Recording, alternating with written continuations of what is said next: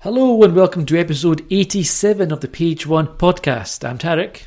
I'm Marco, and thanks for joining us at the Page One podcast, where we like to speak to writers of all kinds about their writing careers, how they got into the industry, and try and get as many hints and tips as possible.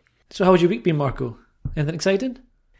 I went to see Dune. Oh. Or should I say Dune Part 1, which is not widely advertised. The big secret, I believe. Yes. No, it's very good. I love Villeneuve's films, and it looks spectacular, but it's very much half a story. Yeah, it's interesting that was something which they didn't make a big deal of at all going in, and it is very much, from what I've heard, is very much a two-part film, and it ends midway through a story, which is, there's not much of resolution.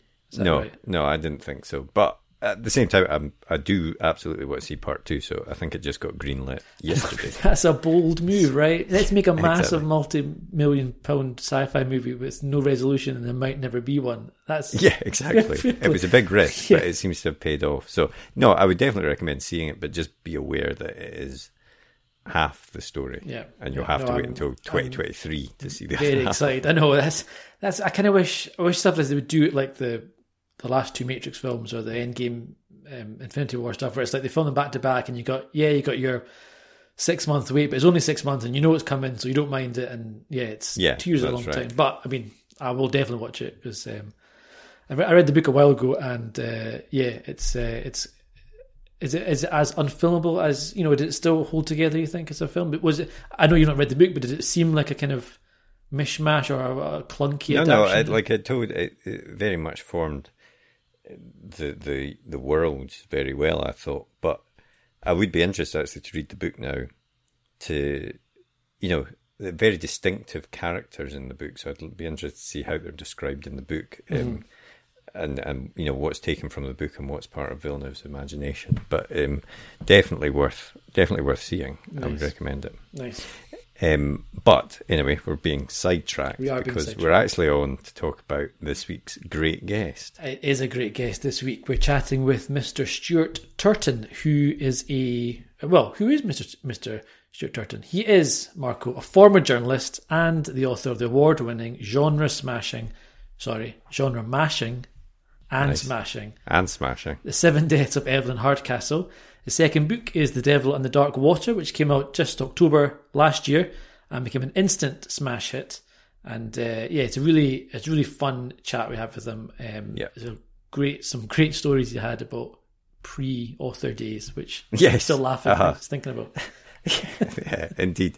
Camels and shotguns. That's the one that comes to mind, yeah. No, it's a really fun chat, a really interesting chat. Stuart's a lovely guy, and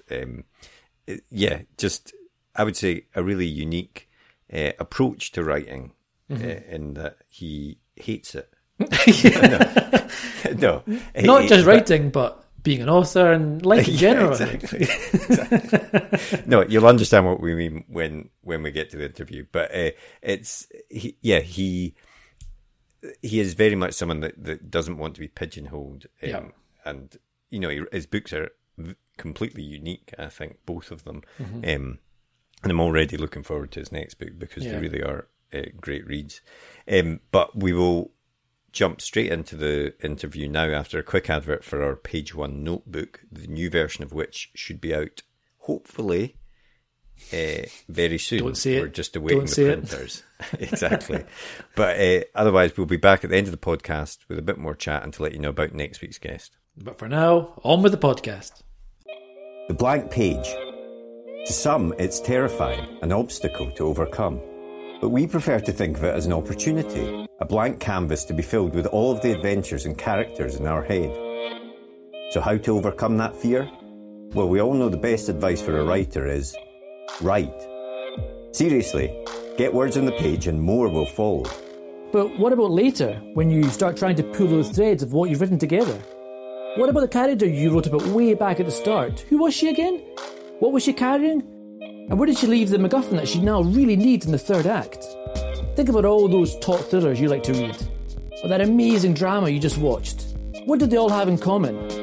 structure and planning. As aspiring writers ourselves, we've tried many different methods to try and organise all the thoughts about the stories we want to tell.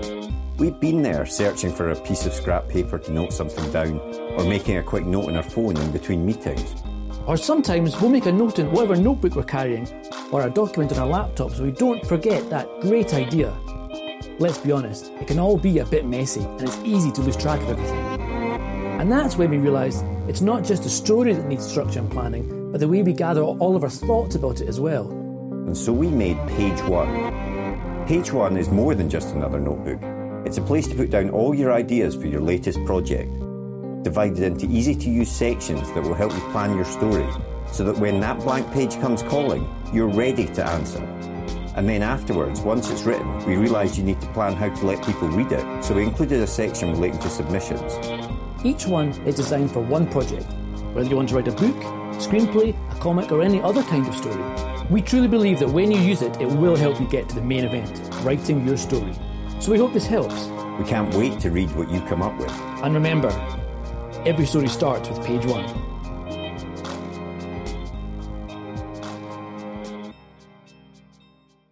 Did you always want to be an author? Was that always the goal? Sort of. It's really weird. Like I kind of started writing for myself when I was like 10, and I think I've told the story elsewhere, so I really do apologise if people heard it before. But my neighbour used to bring around stacks of Agatha Christie books. That's how I got into reading and writing in the first place. And they came every week, and I'd read them every week, 4 or 5 at a time over about 2 years, till I was about 10 or 11 years of age. And then eventually I got to the last one, and I was like, well, the rest, and like, there's no more, they're finished. And it's like, I don't understand what that means. What do you mean they are finished? Like, there'll be no more. And I'm like, I'm still not getting it. And they're like, the author died. So 2 things happened. One, I had to reckon with the concept of death at 10 years old. And 2, that this thing that was like just part of my life for 2 years had gone away and would never come back. And I think somewhere in that, there was this idea that, well, if I could write them, I'd never be without them again. It was a very strange sort of 10-year-old thing to think. It's like, well, I'll just do it. So there was a kind of a flag planted in my future. And it wasn't like I said to myself at that point, I want to be an author, I want to be a writer. There was none of that. Like, I wasn't going to university thinking I'd make a career in writing. I went to study law. It was just that in the distance, I always thought at some point, that's what I've got to do. I've got to write one of these books. And it didn't happen till I think I started writing when I was 34 or something, or 35. Right. Mm-hmm. So, I just never got round to it. And I think I'm right in saying that you spent a year working as a teacher in Shanghai, and then you were a technology journalist as well and a travel journalist. Were those sort of, especially sort of journalism side, was that sort of a tentative approach towards the writing side of things? What had happened is, I mean, you mentioned all the nice jobs. Like, before that, I'd done every terrible job you could do before I started getting to the good jobs. Like, I did everything, because I left university and just started traveling because I didn't know what to do with myself. So I would just take any job I could to sort of keep traveling, to make money and keep traveling. So I cleaned toilets in private airports and picked bananas, and I worked on a goat farm in the Australian outback, which was the best job I've ever had. I got to ride around on a quad bike and shoot a shotgun at marauding camels. Everyone assumes that story's made up, but it completely isn't. It was the best job ever. Are these wild camels that are just... Well, yeah, mate. The biggest herd of wild camels are in Australia, because they were taken out there during the mining boom to cart goods out of the mines. And then when they got used to them, they just let them loose in the wild, and they bred out in the wild. And then you've got this massive marauding heap of camels in the Australian outback that no one does anything about, because no one goes out there. And being in Australia, they're probably like evolved into poisonous beasts or something. Yeah, exactly, mate. They can bounce, slither up trees. Yeah, exactly. Yeah. It's like Gremlins 2, the new batch, just like but with camels. So they're out there, and they needed people to sort of guard the farms, the goat farms out there. So you have to, there's helicopters flying around, and they call you, and you bomb out on a quad bike, and you shoot a shotgun in the air to scare them off before they hit the goat farms. And that's my job. So are the camels hunting the goats? Sorry, I'm fascinated by this.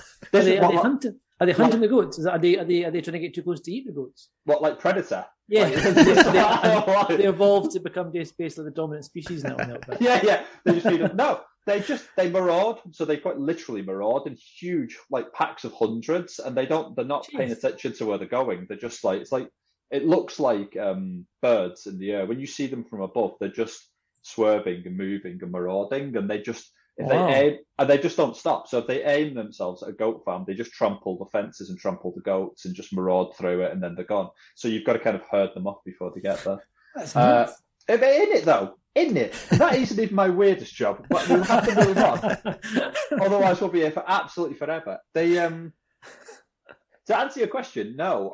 What happened was I realised quite early doors that a lot of the places I went, especially in South America, I travelled South America quite a lot, and there was always an English language page at the back of the newspaper, which was like news for English language speakers, because there was quite a lot of foreign language teachers and bits and bobs around.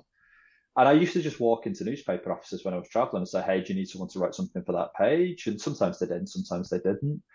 And I just really enjoyed that work and just figured, and kind of when you've travelled for 5 years, you're not good at anything. You have no experience. And all your friends are like, they've been lawyers for 5 years, or they've been bankers for 5 years. They've got mortgages and cars. And you get back with one shirt with 20 holes in it and like £5 for a taxi. Like that's, so I got back and had no discernible skills. So the only thing I could do and the only thing I could show were these pages. So I ended up sort of like falling into journalism, and then that sort of stoked up my interest in writing. And then I wanted to get better at the craft of writing. And thankfully, in my first jobs, I was surrounded by brilliant writers. So I was constantly sort of egged on. I constantly wanted to be better and do it the way they were doing it. So, there's just a lot of influences in that pot. And the first book that you then did write was The 7 Deaths of Evelyn Hardcastle. And obviously, I mean, you've kind of mentioned Agatha Christie link, and it's clear that's obviously something that you really do love, and that shines through in the book, I think. And is that something which, you said you were traveling and you've come back and you wanted to get back into writing again, and was that the idea that was always in the back of your mind, something to do with that kind of locked room mystery type story? Yeah, exactly. So I tried to write it when I was about 21, I think 21 or 22. And it was just, I think it was at university, and I just one probably drunken night, I'd been like, I might write that Agatha Christie book now. I mean, she wrote 60 of them. How hard can it be? I've only got like a law dissertation to write. So I wrote, I think, about 20,000 words of the shitest novel that anyone has ever put down on page, the absolute worst dross. And it was just every Agatha Christie trope mashed together without thought or finesse. Yeah. And it wasn't doing anything with them. It wasn't trying to elevate them or subvert them or sort of pay homage to them. It was just them. It was exactly as she would have written them, but just badly. So a couple of things happened then. I realised that A, I didn't know how to write a novel at all. And B, I didn't have any good ideas of my own, which would probably be a problem if you're going to be a novelist. You should probably have some ideas of your own, I suspect. So I just kind of put it to one side, and I was thinking about it off and on over the years. Like, it wouldn't be every week, but like every couple of years, I'd just be like, I wonder if I should go back to that. And then you do that thing of being like, but what do I go back to? Do you have an idea yet? Mm-hmm. No, I haven't got anything. And then I would just wander away, and I was having a nice life and I was doing interesting things. So it wasn't foremost in my thoughts. And then I was living in Dubai when it happened. And as I say, I was at 34, I think, or something like that. I was living in Dubai. I'd finally built myself like an incredibly nice life. Like, I was earning really good money. I was a travel journalist for the airline Etihad. I was writing their in-flight magazine, which was basically, they sent you on a holiday for 2 weeks of every month. That's all I had to do. And I just had to write some words about it. That was it. I'd met the love of my life, my girlfriend, now my wife. Everything was going exactly what I wanted to be. And then finally I had the idea for this goddamn book. And the thing is, it just completely derailed me, because I wanted to be like, I'll just write it in the evenings, but that's not the way I do anything. Like, nothing in my life. If I do things, I full throttle it. I just hurl myself at the wall until either the wall goes down or I collapse exhausted in blood. Like, there's only two ways. So writing a book had to be that. So I convinced my girlfriend, 6 months after meeting her, to be like, hey, look, how would you feel about abandoning all of this great stuff and coming back to England where it rains all the time and we won't earn any money, so I can write this stupid book that probably won't get published. What a sales pitch. When do we leave? Yeah, exactly. Oh, Stu, I've been waiting for you to ask. Every girl's dream. I know. But God bless her, she said yes. So we went travel. We left Dubai. We stayed in Dubai for like another 6 months or something, and some money. We went traveling, and then we came back to London, and we got the crummiest little 1-bedroom flat, and it was above a children's nursery. So we literally children screaming downstairs, and the smell of dirty nappies wafting up the stairs as I was writing. We had no money because I was freelance. I'd just gone freelance journalist. I would take 3 or 4 articles a month, enough to pay my bills and go for a pint with my mates, and then I would spend the rest of the time on the book. And it was just horrible. It was just really, for 2 years, it was dreadful. But thankfully it worked out. Yeah, it did indeed. But what was different in that approach? You know, what made you think, right, I can now write this book at that stage? I was a better writer. I knew that what gradually happens through a career in journalism is you go in and you're very young and you're very raw, and you're surrounded. If you're very lucky, you're surrounded by really good writers, and you aspire to that. And journalism is quite an open profession, with people either praising you or criticising you. You're always on the receiving end of one or the other. If you've done a good job and you're around the right people, they will tell you you've done a good job. If you've done it badly, they will absolutely tell you that as well, because the idea is it's not a nurturing environment. It's so much as a sort of like, if you want to be better, you've got to be able to take this criticism and learn from it. And that's what you grow up with. So I saw myself getting better because I saw the praise beginning to outweigh the criticism. Eventually the criticism started to go away, and it started to become, and then there's a few awards flying around, and suddenly you get to a certain level with it. So I knew I was a good writer in journalism, and I knew I was doing good pieces of, even then I was doing travel journalism, lifestyle journalism, tech journalism. And I seemed to be able to turn my hand to whatever piece of writing I needed to. I could adapt my style quite well, my voice quite well. I seemed to have a bit of technique and an ability to sort of critique my own writing, understand where it was falling down and what needed to be done. And as I say, once I was in Dubai, I had the idea. So the idea for Seven Deaths arrived, and I'd never had the idea before. And it arrived fully formed and complete, and it felt really thrilling. It felt really exciting, and it felt like it was dragging me along behind it. It truly did. It didn't feel like something I could sit on. It felt like it was going, and either I went with it.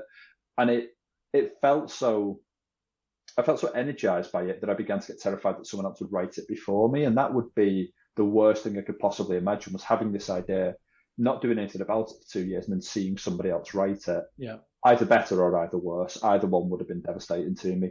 So, and in a funny story, actually, I met an author at a party a while back who said that they'd submitted exactly the idea for Seven Deaths to their publisher. But it said it was 2 years after Seven Deaths had come out, and he swore blind that he'd never heard of Seven Deaths, and his agent was like, yeah, you might want to read this. It's a really good idea, but so my nightmare was to be in that position. So it was that combination of having some belief in my own ability to write it and actually having an idea to go and write. Mm-hmm. And obviously, it's a book that, you know, it's very well structured and everything. Are you someone that sits down and plans out a story like that in detail before you actually start writing it, or do you have the vague idea and see where it goes? No, I have to plan. So I plan everything. The only thing I find is the characters, like the character depth, what they like, what they don't like in the writing, because I need to have them talk to each other to do that. So I tend to, Seven Deaths, for example, I planned every 2 minutes of everybody's day all the way through that novel, even the secondary characters. I had maps, I had notepads. That was huge. It took me 3 months to plan that book. And when I started writing it, I started just, as I say, mashing my characters together in scenes just to see how they'd react to each other, what sort of things would come out of their mouths. And through doing that, I massively overwrote it. I had to throw a lot of that away, but I got to know who my characters are. And I thought that was inefficient. I thought it was like a kind of rookie mistake to make. But then I did exactly the same thing with my second book. In fact, on my second book, I made exactly the same mistakes, plus a few extra ones that I made on my first one. So now I'm kind of at the point where I'm like, oh, that's just the way I write. As inefficient and infuriating and slow as it actually is, that is how I write books. That is kind of just what I do. So there's kind of like, it makes me feel better about Seven Deaths and really terrified for the rest of my career. And I mean, a book like that, it's a great book, and it's a really it's a book with layers, and it peels away slowly over time. And obviously, you've talked about the planning and stuff, but the editing, I imagine, of that whole book must have been quite a process. I mean, I'm assuming that if it had been a book that I'd written, it would have spent, it would take me so many edits to make sure the plot flowed properly. There was no mistake. You're going back, putting red herrings in, and that, was it a long process of the drafting process? It's funny what you mentioned about red herrings, because that's not something I do. So what I generally tend to do is, instead of having red herrings, I tend to give all of my characters, I treat every one of my characters as though they're the protagonist of their own novel. And I try to make sure that in my head, the novel could be reorientated around them, and it would still hold up as a novel and it would still work. Because I feel sometimes red herrings, Christie popularized these in the sense that, like, they're just things that go nowhere. Mm-hmm. They're just things meant to, and they let you into the idea that someone's reading the mystery. They're there to deceive the reader. They're not really there to deceive the detective, because there's no real reason why a detective would stumble across a piece of ribbon on a bush in a forest, right? Yeah. Mm-hmm. They're there for the reader. And that always slightly bothered me about those, even though I love them, that stuff. So what I do instead is I just give every one of my characters, primary and secondary, plot lines, stories, goals, secrets to keep, things, objectives to reach. And the idea for me is that the detective isn't reacting to red herrings. They're just bumping into the wrong mystery. They're bumping into the wrong story. They're solving the wrong problems. And they've got to do that. They've got to wade through that to get to the main mystery, which explains why every book I do plans at 90 and comes out about 130,000 words. But it's... well, I was going to ask, like, does that in some way, and going back to what you were saying about, writing your characters speaking to each other to understand them, do you ever bump into something through your characters that think, oh, well, I'm going to have to change what I had planned here because this would happen? Yeah, so it happened quite a lot it didn't happen so much in Seven Deaths, because that day was so metronomical. It had, like, everything about that interlocked and clicked into place. And if something happened that I didn't think a character would do, what I would generally try and do is change the character around that plot point to make it something the character would do, which is a bit of a fussy way of doing things. But because that novel was working with Agatha Christie tropes anyway, a lot of the characters were tropey.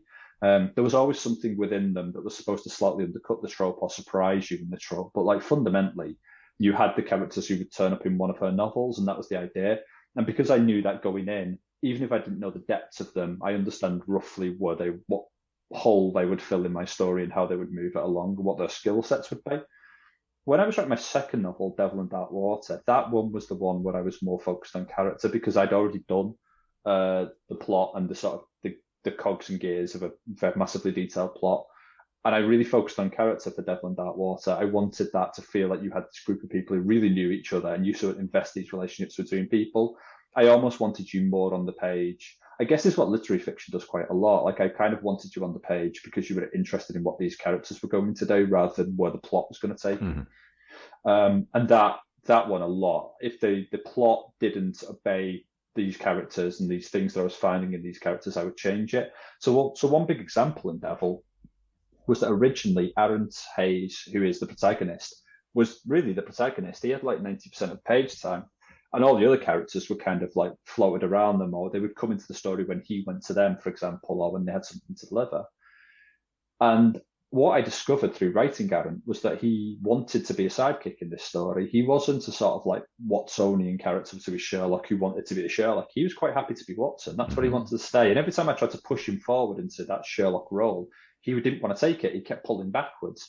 Whereas Sarah Hayes, who was this noble woman with a secret, that's what she started as. She wanted all of that. She wanted all of that plot. She wanted to be making progress. So she started taking that bit of the novel away from him. So he pulled back and she pushed forward. And I ended up with the relationship in the book that's there right now. But that was found on the page as I was writing it. And I had to adapt very quickly and sort of like change the... I say react very quickly. I don't do anything very quickly. I reacted very slowly and with a great deal of inefficiency and buggered a lot up and eventually got what I needed to be. But that was really, really about the characters telling me what they wanted to do and what they were comfortable with and where they fit. And that was thrilling to write.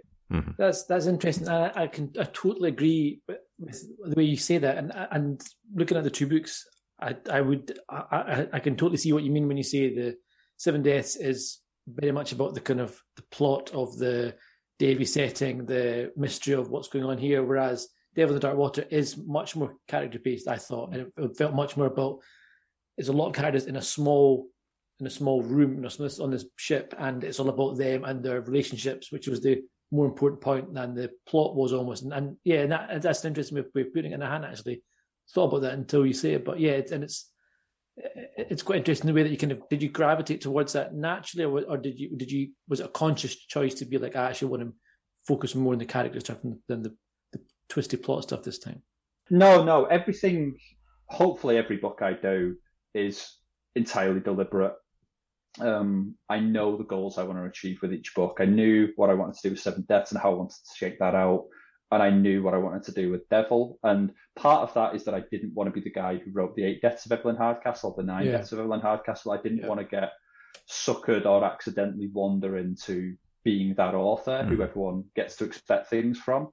I wanted to write, and I truly do mean this, I would love if I could take my name off my books and just have them so that my greatest compliment is that you would never know that the same author had written those books. And that if whatever at the end of my career comes out, how many have written, they feel completely different to each other. Like you're trying to stray into different genres. They've got different aims. They've got different goals. The way they're told should be completely different. That's why I think I'll always write standalones. I don't think I'll ever do a series because for me, it's about where can I go with this story? Like what other genres can I pull in and mess with and play with? And it is about, but you do have to be very deliberate with that, because if you're going to give yourself the freedom to go across almost any genre you want with your story, it's almost impossible to stop going across all of them, and then you end up with a mess. So it's almost like deciding when you've got a painting what colours you're going to use and how big your canvas is going to be, and then being able to stick to that. And again, Devil was a reaction to Seven Deaths, and my third book is going to be a reaction to Devil again. So they're always hopefully going to be pinballing off in different directions, depending on what I did last. And how does your agent and your editor? I mean, obviously, both books have been great successes, so in that sense, they're very happy. But normally, certainly speaking to people on the podcast, it's difficult for an author, even if they want to write a different type of book. There can be a pressure from outside to say, right, no, this was a huge success. You need to kind of try and repeat that. I mean, have you always said, no, I'll always be wanting to experiment and change with every book that I want to do, that I write? Yeah, exactly. So when I went in to meet my agent, I told him straight off the bat what I'd be doing. I was upfront and clear about it. When I went in to meet the publisher, I was upfront and clear about when they ask you, what do you want from your career? What do you think it should look like? I told them straight off the bat, I thought it was easier to be open and honest. And I get the desperation to be an author. I truly do. And I understand kind of the compromises that can lead you on. But I was very lucky to be older when my book was published. Like I'd done a lot of stuff. I'd had a lot of careers. It wasn't quite as important to me as maybe it would have been if I'd been published younger. I was a bit more sure of myself and what I wanted and what would make me happy. I've been down roads where I've compromised and done things that don't make me happy. I know how that ends and I know what it looks like. So I was kind of a bit more aware of the pitfalls. So I just went in and told them straight away, this is what I want. And I was very lucky that there was a few publishers in for Seven Deaths. So I could say, look, if it's not going to be you and this is not what you want from me, in my head, I can go to this other publisher, or I can, and maybe they're going to offer me a little bit less money, but for what I want to do with myself, that would be a better fit. Because it is, as you guys know, publishing is about relationships. It's about relationships with your reader. Yeah. It's about relationships with your publisher, your editor, with your agent, all of these people, more so than almost any other industry.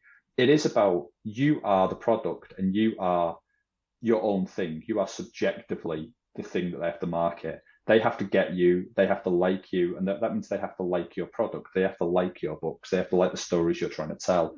I think if you don't get those relationships right at the beginning, you're possibly buggered forevermore, because I've heard stories of agents dropping authors or authors having to fire their agents because they had this argument about what they'd do next. And from my perspective, that should never be an agent's choice. That should always be the artist's choice. That should, and you, because you're the one taking the financial risk. It's your livelihood if it doesn't work. It's your, and if you're willing to take that risk because you believe in your book, that should be entirely up to you. Like nobody should be second guessing what you do with your talent. And was it easy for you to find an agent with Evelyn Hardcastle? Was it a long search, or did you find your agent quite quickly? No, I was very lucky. I found my agent quite quickly. I sent 5 submissions off. I got 3 requests for the full read. I got 2 meetings off the back of those. Brilliant. Wow, that's fantastic. One was, you say this, one was with an agent who just didn't get it at all. I had the most awkward meeting, and it was the first meeting I took as well. And it was with a very big agency. And I was like, I'm made. You know, you do that thing. You're like, got an agent, I'm made. Done. Yeah, great. It's all smooth sailing from here. And that's what I did, like an idiot. And I went into this meeting with her.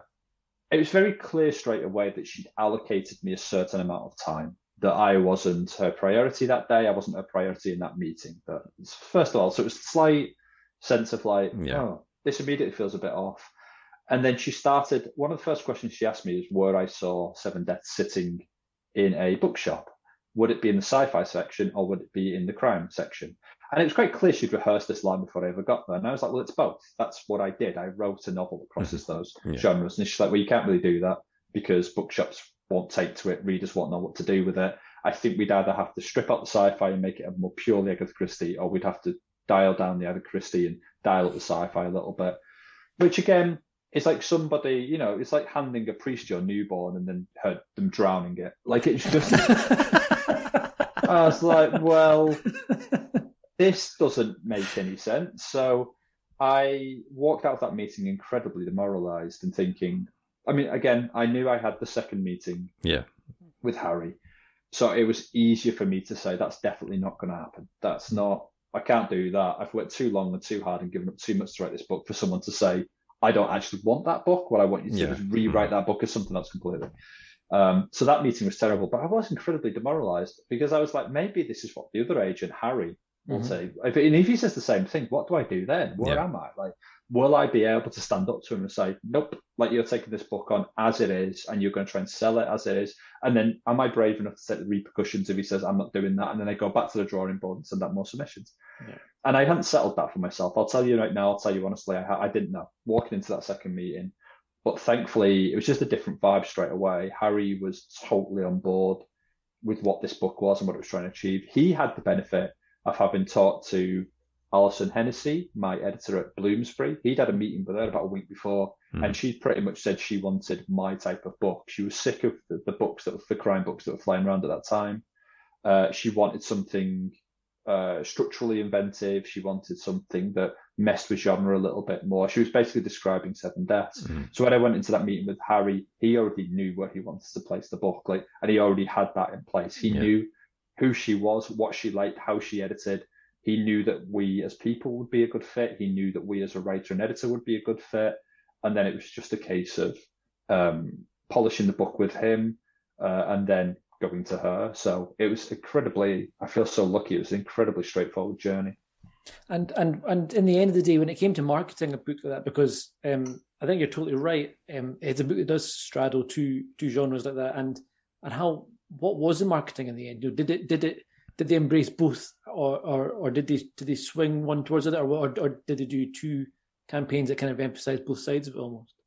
No, they were very good. So I think the initial marketing line was, tonight Evelyn will die again. And that was the marketing line. And it didn't have to be any more complicated than that. The slogan that they would throw around was the one that I'd taken to Harry when I was trying to get an agent, which was The Seven Deaths is a Agatha Christie novel in a Groundhog Day loop with body swapping. Like that was, and they took that and then they worked with that and they built the campaign around it. They tried to keep it, I think they were always worried that the book could sound a lot more complicated than it reads, that it could come across as being something that was too hard to take in and too hard to be enjoyable. So they kept the sort of the actual marketing, the imagery was very classic. It was very Agatha Christie. It was those sorts of colours. It was the grand sweeping staircases, and it was very Art Deco. And they played it absolutely blind there. And then again, I think the market was ready because when they went to bookstores, when they went to Sainsbury's, when they go to like the supermarkets and all that sort of stuff, everybody was just excited. They were just excited to have this. I think people at that point wanted this Agatha Christie story back. They wanted it to be slightly changed and slightly updated maybe and have a few extra elements. And I felt like I was kind of serving up exactly the meal they were asking for at that time without ever realizing that what I was doing. So yeah, I was very, very lucky. It's funny that there can be that sort of serendipity that you've written exactly the book that people are. Harry said that he had been speaking to someone that was almost describing your book before you actually saw him. So it can happen. We've had other people in that as well, that the timing just happens to be perfect, and it gets in front of the right people at the right time, and it explodes like this book did, obviously. And that's why. Sorry. I mean, so sorry to interrupt. No. When I go and do panels and people talk about getting into publishing and they talk about writing, and I do have to be blunt and do have to be sometimes dream smashing and say that like 90% of this is luck. It really is. Like, does your book, you know how much of a book an agent reads and how many submissions they get per week. You are looking for an agent who is looking for your book exactly at that moment in their life. And if it's the day later or the day earlier, sometimes you can miss it. And that can happen to any number of great authors. I'm surrounded, a journalist, I'm surrounded by brilliant authors, brilliant writers who don't have books published. And I've read the books and maybe something in the book is lacking, maybe a certain spark that's not there. Sometimes they're a competent book that just has never found the person who, would represent it brilliantly. Yeah. Or the market, this was a book that would have been popular 10 years ago and the market's moved on and maybe it'll come back around to it. So all that side of it is, it's nothing you can control, which is why I'm constantly telling people not to try and second guess the market, not to be worrying after trends or unless you can write a book in 2 months and get it turned around in 2 months, like there's no point. You've just got to write and be brave and hope for the best. And, it is awful for that. It is an awful thing to chase because, again, you may not get there and it may not be any fault of your own. Yeah, is it the number of books that are based on vampires, etc., that came out after Twilight? The problem with trying to chase that trend is that you're always going to be 2 years behind it at the very. Yeah, it's not a quick process. No, the publishing exactly. industry. So, yeah, exactly. And you're also putting yourself into a race with like 500 other runners. Yeah, exactly. Yeah. And you don't know how fast you are in that race. You might as well create your own damn race and be the only person in it. Yeah. And then at least you've got a good chance of finishing it. I like that. That's exactly right. Yeah. And obviously the book then went on to be this massive success. Won the Costa Award, longlisted for a few of the Dagger Awards at the Crown Writer Associations. It was shortlisted for the New Writer Award at Specsavers and so on. I mean, countless awards it was either nominated for or won. And that must have been an amazing feeling and that real kind of validation that all the hard work and the fact that you put your foot down and said, no, this is what the book is, I'm not going to change it, that you were right in the end. No, because I'm a sociopath. I don't enjoy things. It's a terrible thing.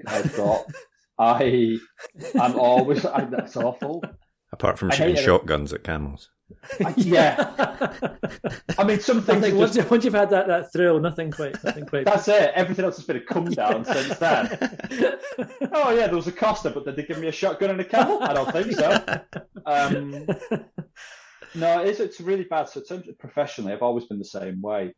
I'm goal orientated, so it's always the next thing. So once the thing has happened, I didn't enjoy getting an agent. I didn't celebrate that. I didn't enjoy getting published. I didn't celebrate that. I didn't enjoy the Sunday Times.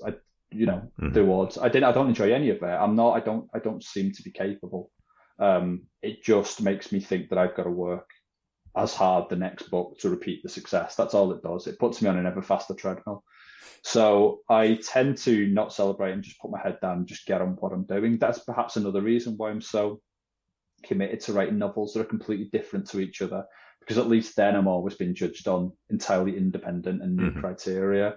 The other problem I have a little bit is that I don't actually enjoy the act of writing very much. So actually sitting down in front of the computer for 8 hours a day, it's not my personality. It's not what I like doing. I find it quite tedious. So I've got to really G myself up to sit down and write every single day. Like it's either got to be something that's happening on the page that I'm really thrilled by. It's got to be a writing challenge that I'm, excited to take on. Otherwise, it's a really bad day for me. It really is a slog.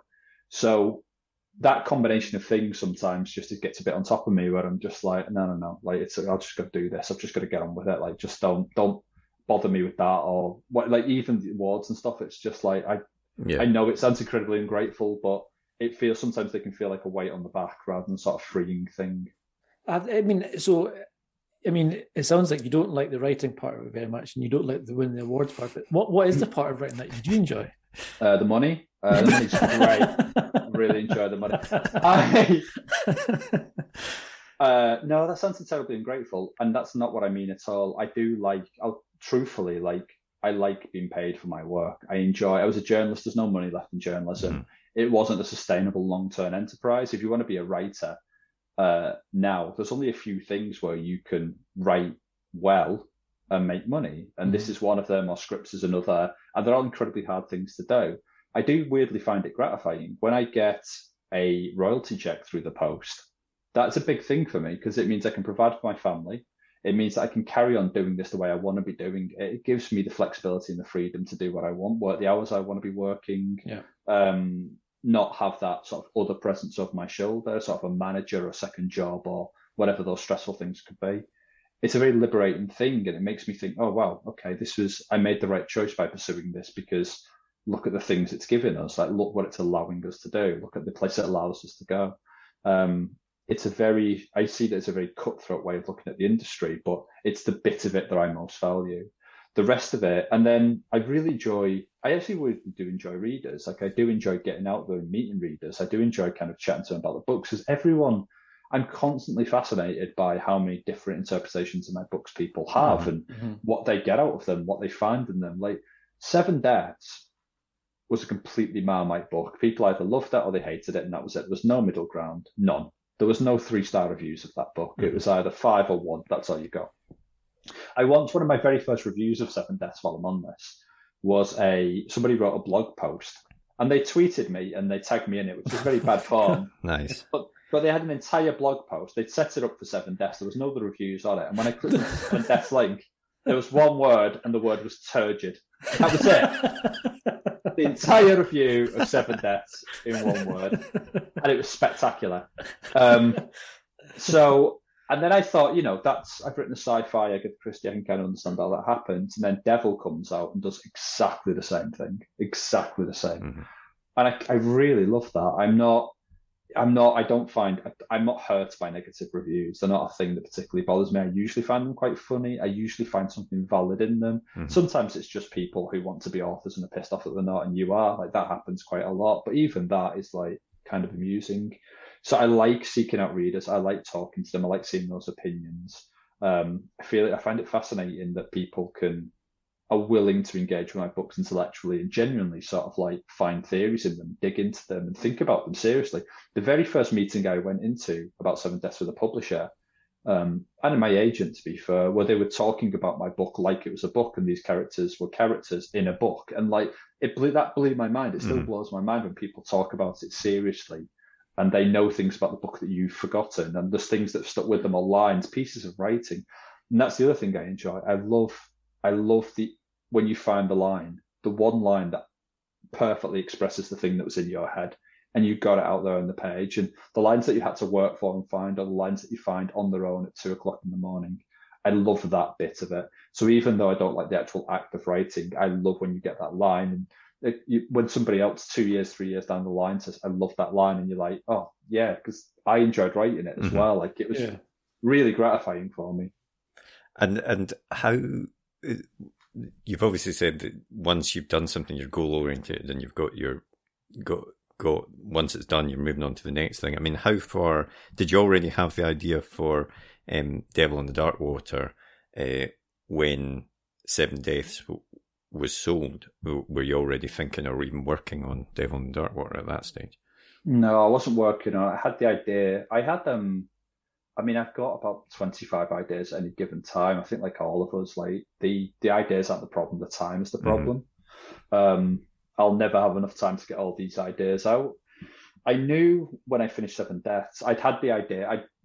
The Wreck of the Batavia, which is the real life incident that inspired Devil, I'd had that in my head since I visited an exhibition about it when I was 23.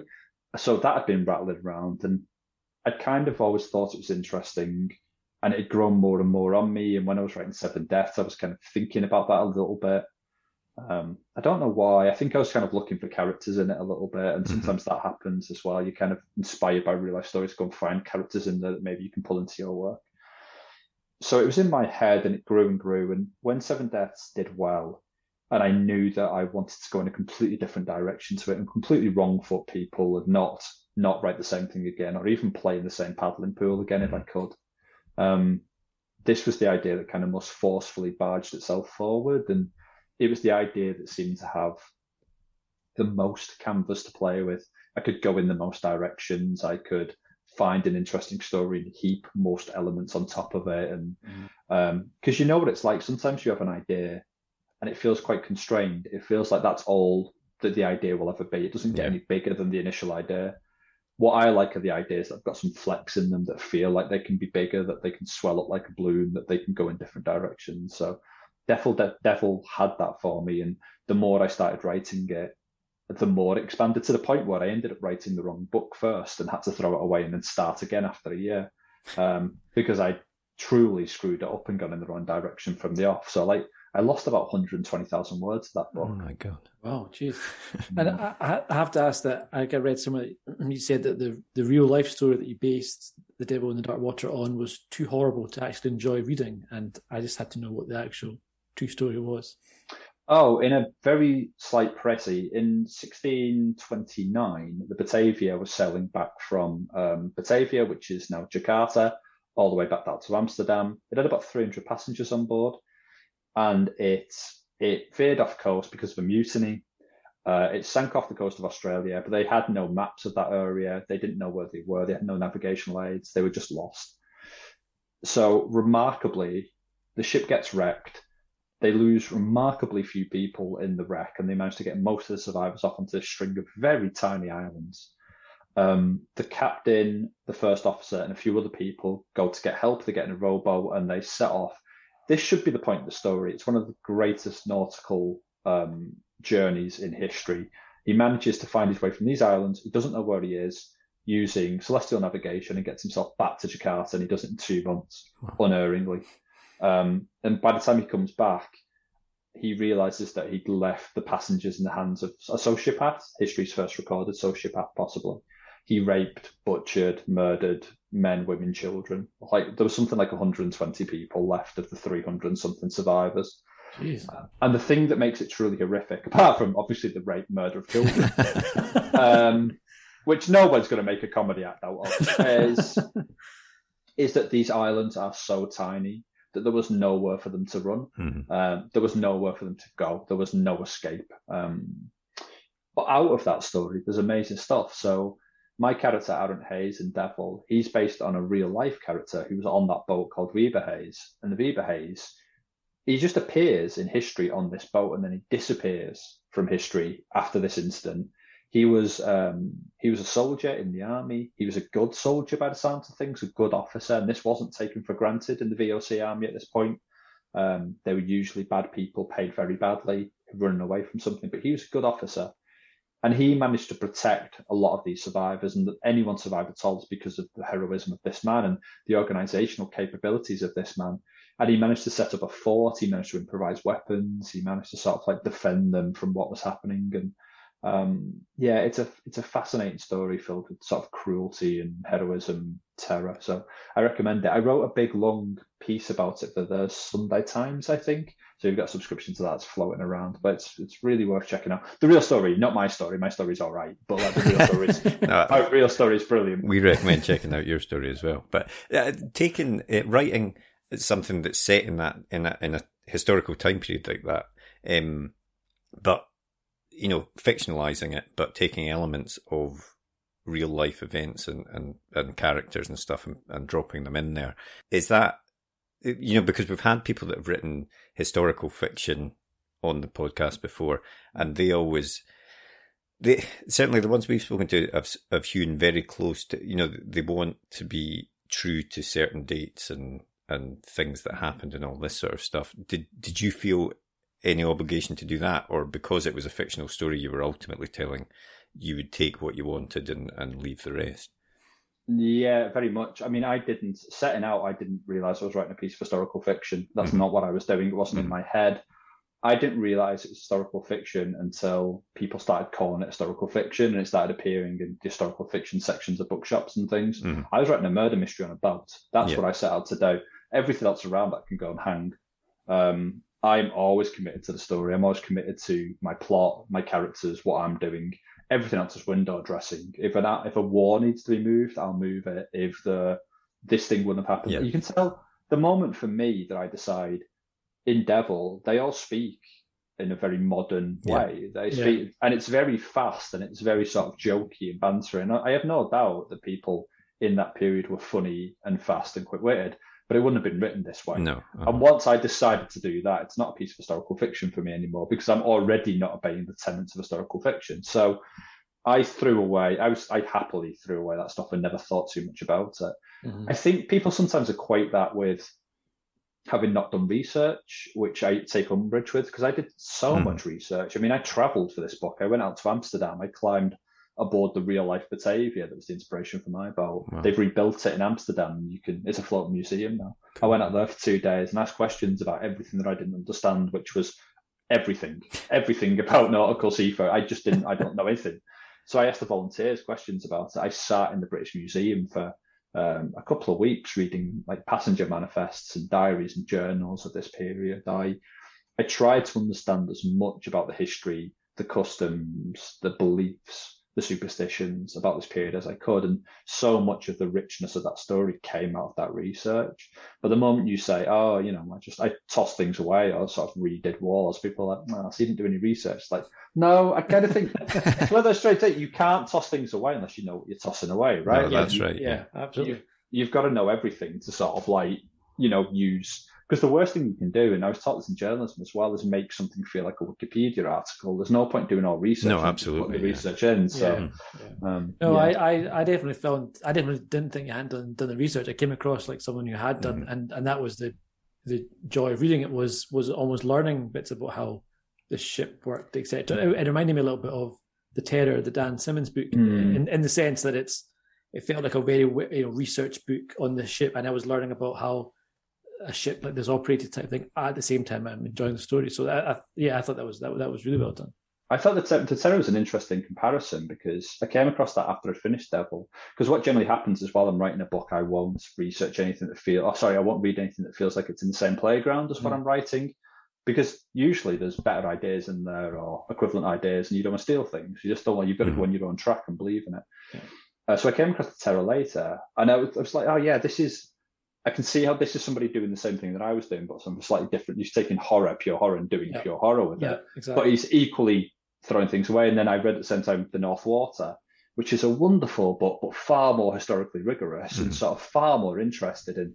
Because I thought I was getting a murder mystery on a boat out of The North Water, and I wasn't. I was getting a boat book. It's very much about a bad man on a boat, but it's fascinated by boats. And like there was, again, to take this genre and see people coming out different ways, it's just brilliant. Yeah. And now, of course, Seven Death has been optioned by Netflix for a 7-part series. And am I right in saying Devil's Dark Water has also been optioned for a TV show? By the guy, is it Howard Overman, the guy who did the War of the World show? I mean, that must be, well, I would say that must be exciting, but obviously knowing you now. Yeah, exactly. It's really annoying trait. It's horrible. Yeah, no, it's great. Like, it's really lovely. Because I know that there's an audience out there that doesn't read books that I think would enjoy these stories. Yeah. So the fact that it's going to go in front of these audiences, and again, to come to what I consider the commercial realities of publishing, if it goes on telly, I earn more money. And sort of like, that's that's a success for me. That's something. I have a 3-year-old daughter. I like buying her shoes. Shoes are expensive, it turns out, and she needs a lot of them. So like, more television, the better, as far as I'm concerned. But it's nice seeing. Again, it comes down to that conversation with readers almost. It's nice seeing someone take your work and your ideas and adapt them for a different medium and prioritize what they think is important, and kind of almost retell the story. It's fascinating to watch happen. Is that something that you're quite happy to stand back from?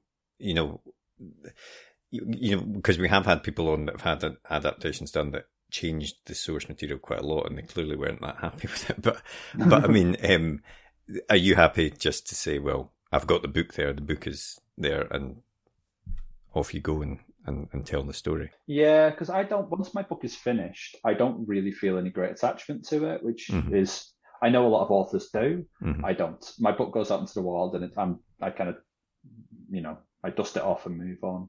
I think, again, it goes back to journalism background. I used to write so many articles that you write them, you send off to the editor, they get edited, and they're gone from you. There's nothing you can do with them. So I've got the same thing. So if somebody else wants to adapt my book, I can't see how that could be done in either case. If I thought that Devil and Darkwater would make a good television series, I would have written it as a television series. Same goes for Seven Deaths. So that needs a different set of eyes, a different set of expertise. It needs somebody who's competent in that area to do that job. Again, I bring it down to the reader thing. Every time somebody reads my book, they've got their own projector in their head. They see the book completely different. They prioritize different things. A director, a television studio production company, that's just a reader with a bunch of money. That's all it is. Like, it's just one more reader making the book for themselves. It's no different to what the readers are doing, which is why I don't get on board with people who get really upset when the books are changed. You've read that story already. Who cares? Like, you know what that story is. Like, you enjoyed it once in the format in which it was intended, and now it's been changed. It doesn't do you any harm. Why did you want to see the same story exactly again on the screen? I honestly, it's one of those strange things. It doesn't make any sense to me. The sort of like the anger about that is very strange for me. I quite like the idea. I know that Seven Deaths is going to have some big changes, for example, to the source material, because that's an incredibly hard book to put on screen, and it requires changes. It's a very white cast. It needs some changes for a modern audience. It needs to be more reflective. So they're going to do that. It's a predominantly male cast. That needs to be changed. I'm looking forward to seeing that done. I'm kind of interested to see how that affects the story and what changes that will force. Like, for me, that's going to be the most eccentric. I mean, I'm not going to watch it, but like, I would be. I'm excited to see them do it. You're not going to watch it? Fuck no. Like, sorry, bleep it. No, I wrote it, and I have no interest in going back to a story that I wrote, and I lived with it too long to have any interest in it any longer. Like I say, I'm interested in the changes, and somebody else can tell those to me. And I like talking to the writers. I like talking to the screenwriters and the screenplay writers. Like, those guys are cool. But beyond that, I'm not terribly interested. What's next? Are you working on, or has the third book been handed in? No. Oh, bless you. God bless you. No. At this point, my publisher doesn't ask if I'll meet the deadline. They ask how many I'm going to miss. That is, I missed 5 for Devil and Darkwater. Right. We're hoping to miss fewer than that for this one, but probably not many fewer. I write slow, and my books are complicated, and I just sort of like keep writing them until they finish, and that's what's happening with this one. And I make a lot of mistakes, and I overwrite huge amounts. So even if I say to my agent, look, mate, I'm 60,000 words into this, he knows that 30,000 of those will get tossed in the bin at some point. So it's the goalposts are ever changing. So that's been written now. It's due towards Christmas. It definitely won't be delivered by Christmas, but hopefully by March-ish. Okay, hopefully. Let's say March-ish. Cool. Well, we look forward to it whenever it arrives.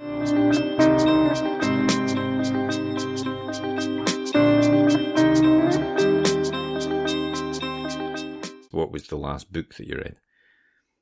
Oh, I just finished, oh my God, The Power of the Dog, which is, I can't remember the author's name. It's a sort of Western, and weirdly, very coincidentally, it's been turned into a movie with the Sherlock Holmes actor in it. What's his face?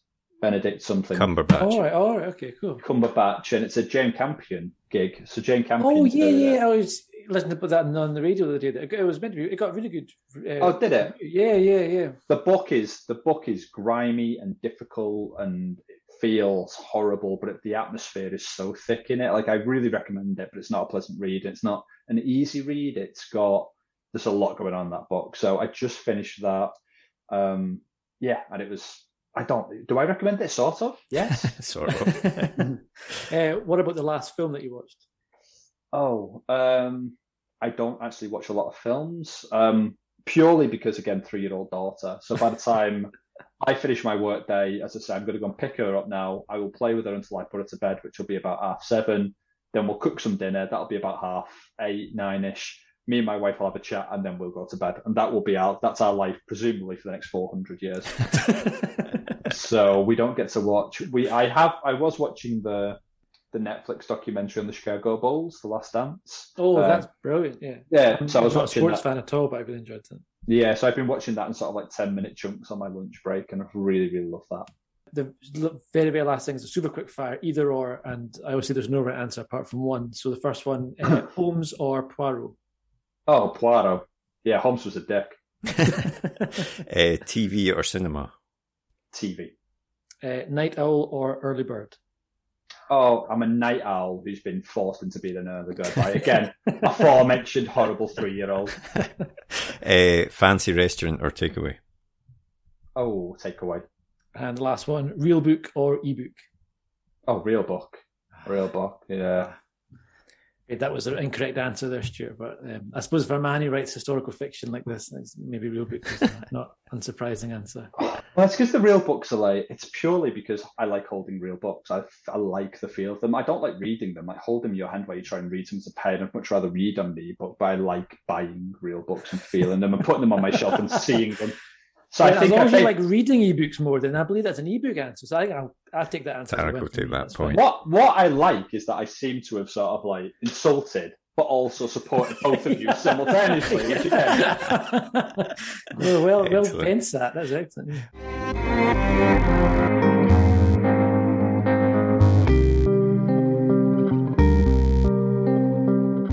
Oh, that was a really fun chat with Stuart. I really had an excellent laugh with that, and really interesting how from the get-go he was just, cards on the table. I'm not doing a pigeonholed genre.